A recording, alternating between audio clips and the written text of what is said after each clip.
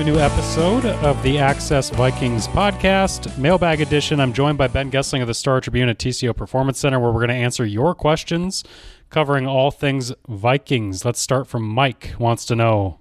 Thank you for waving, Ben. Yeah, just, it's part of the custom. Mike K wants to know, as things stand today, how much would you rank cornerback to be an organizational need? Vikings have a lot of young guys that seem to be playing fairly well, but it's hard to suss out the credit between them and Flores. Haven't seen Mike K much lately. He used to see him at Apple Valley a lot when he was looking at Tyus and Trey Jones, but haven't seen him much lately. Yeah, it's nice of the old Duke coach to ask. I didn't know he's a big Vikings fan. Apparently. He's a big football fan. He's a big Bears guy, so it might be scouting the NFC North. Seems possible. How do you, well, just I guess starting, how would you evaluate the corners and where they're at with that group?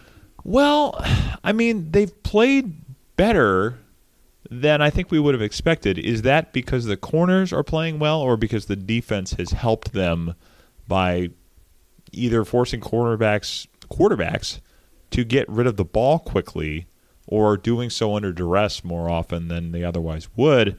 I think overall they've been better, but I would hesitate to say that it's like problem solved there because you still haven't played that many great quarterbacks with this thing. If they go into Cincinnati in a month and stand up to that offense with Joe Burrow and Jamar Chase and T. Higgins, etc., that would be one thing. I would not say it's like completely fixed, and the fact that they have shuttled things around between Booth and Blackman too. I think they're still trying to figure the combos out there. I was going to ask you about that because the timing of it was when they were, I believe, 1-4. Yeah, I believe it was right after the Chiefs lost because that was the game that Evans got hurt and Blackman, the Chiefs game, where Blackman came in, played a lot, and then suddenly the following week he didn't play at all. Yep. And it was Booth in Chicago, I believe, that ended up playing, and then he played again the following week against San Francisco.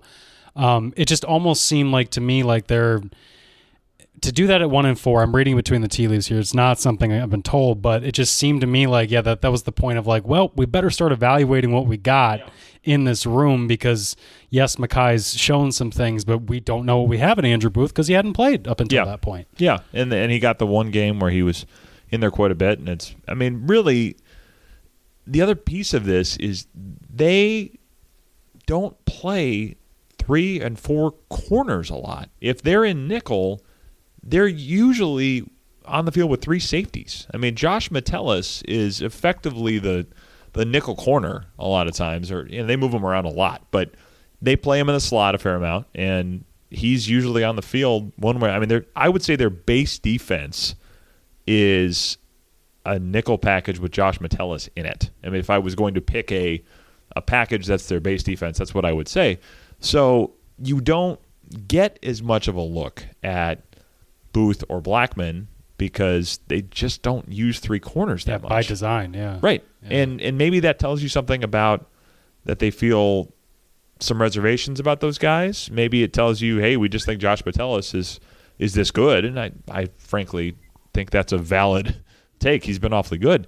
But we don't really get a great sense to evaluate the whole picture there just because of the way that they use the corners and the way that they haven't been tested a whole lot to this point.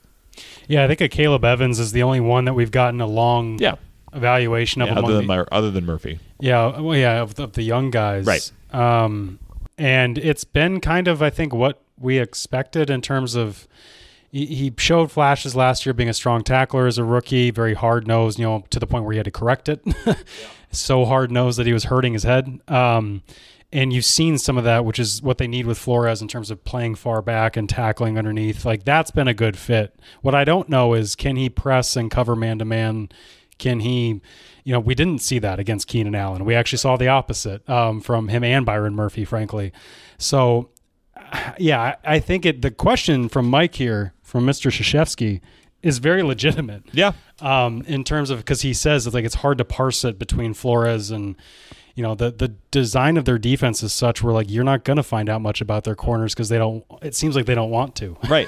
Yeah. It's, they have done a good job with Steve Wojciechowski slapping the floor and saying, hey, we got a D up here. And, it's you haven't put the corners in a lot of tests because of that. Grand Casino would like to take a moment and salute the true football fan. The passion, the hope, the anticipation, that incomparable feeling of winning. Grand Casino would also like to take a moment to remind you that you can find all that anticipation, thrill, and winning at Grand Casino. Grand Casino. Let your story begin. All right. I guess to frame it another way too, do you think they've found many potential solutions at all moving forward? Because I don't even know. Byron Murphy's had moments. He had another big play on Sunday, another interception. So I believe he's got 2 this year for the Vikings. Do you think that he has shown much in that veteran leadership role as that number 1 corner? Well, I mean, there have been flashes, but I don't think he's been terrific either. He's had some moments where he's gotten picked on a little bit, and I think there's a lot to be determined with that group overall. It's not something where I would say, oh, that's not a need in the spring, because they've got 3 young corners in addition to Byron Murphy that they can just roll forward with. Maybe they'll have that indicator by the end of the year, but I don't know that I would say that right now. Here's a question from Neil. Buddy from London wants to know, if Jaren Hall had been available to practice this week, do you think he would have gotten the start versus the Saints? So theoretically, if this were an injury that wouldn't have kept Hall out of practice right away, also wouldn't have kept him out of the game, possibly. Well, let's say it was something that led to the quarterback switching the game, but then he was available in a quicker. Which alternate universe do you want us to live in here, Neil? Turnaround. I would say no. I think Josh's performance is the first thing Kevin O'Connell cited when talking about him starting, and I think a game like that is such a rallying moment for a team that. No, you got to go with the hot hand, right? Yeah, it would be hard to move off of him at this point. I think it. I mean, say Hall leaves with a calf strain. That's kind of the innocuous injury that I usually use. Say it's that, and he could still practice this week. I think he'd still go with Dobbs, like for the reasons that you stated. I mean, and there's so much this is going to sound more simplistic than I mean it to, but I'm not even going to say it that way. They pay a lot of attention to how things are received in the room, and this idea that some level of unquantifiable culture, goodwill stuff will help carry them through. It would seem a little weird to have Josh Dobbs do that and then say, no, we're sending him down.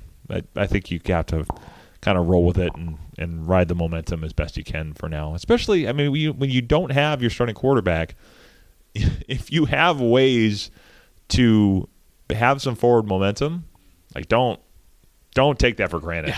Yeah, don't mess it up. Yeah. This could turn very quickly at any point. Ron wants to know, with the improved play of the Vikings offensive line, what is holding back the running game so much? A few years ago, Dalvin Cook was hurt for several games, and we remember Alexander Mattison stepping in and being effective. Now it's still Madison and theoretically a better offensive line with O'Neal, Darisaw. So what's going on with the run game?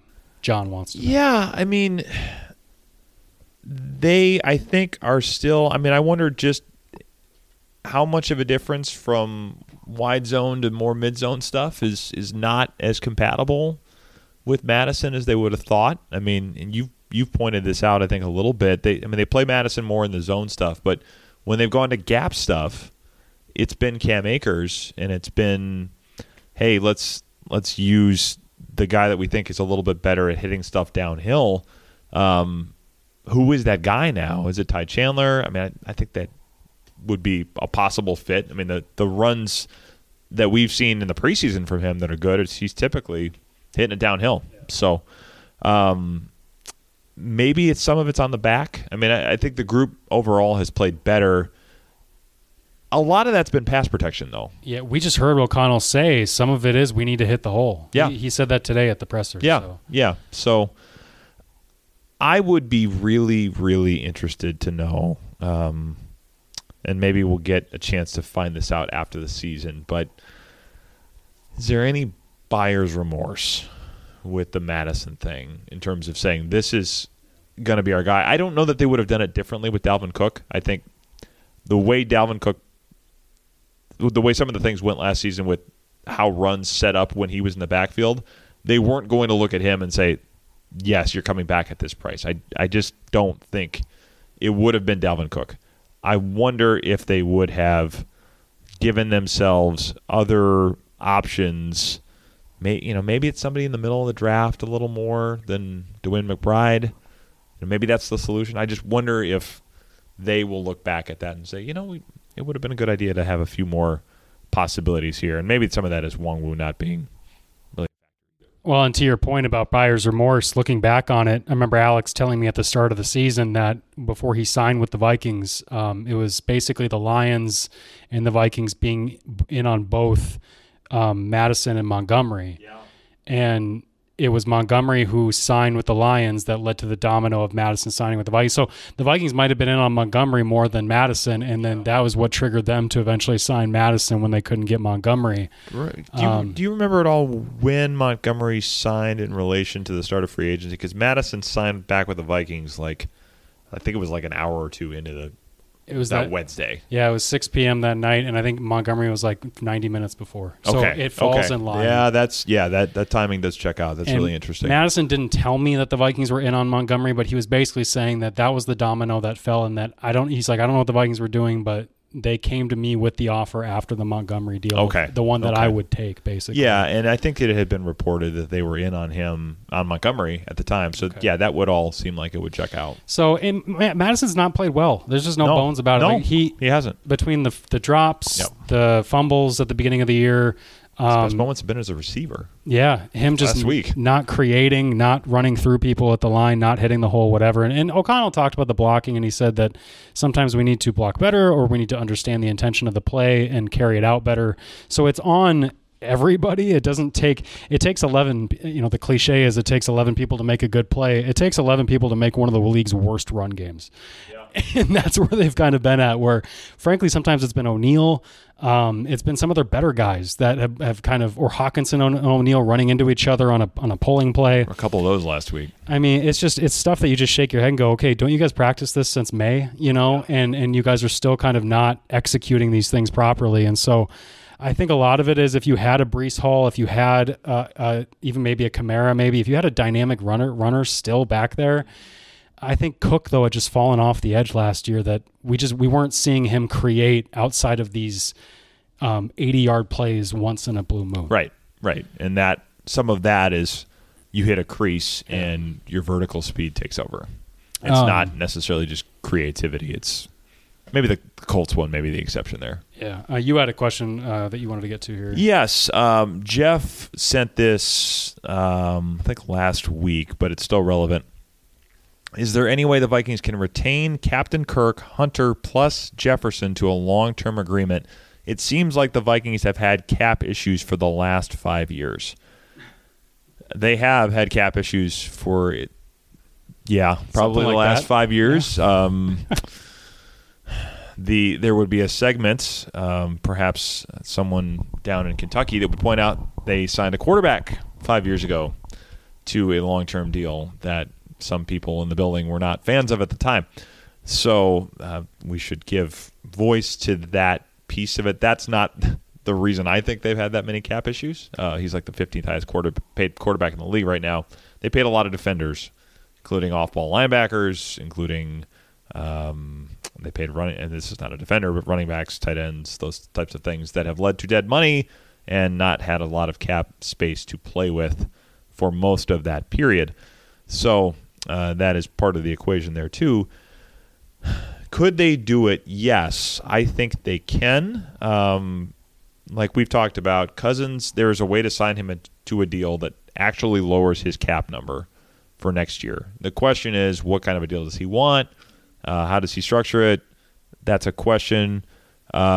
Jefferson's at like an $18 million cap number next year anyway. So again, you're not launching his cap number to $20 million above where it is now, in all likelihood, the way you structure that thing.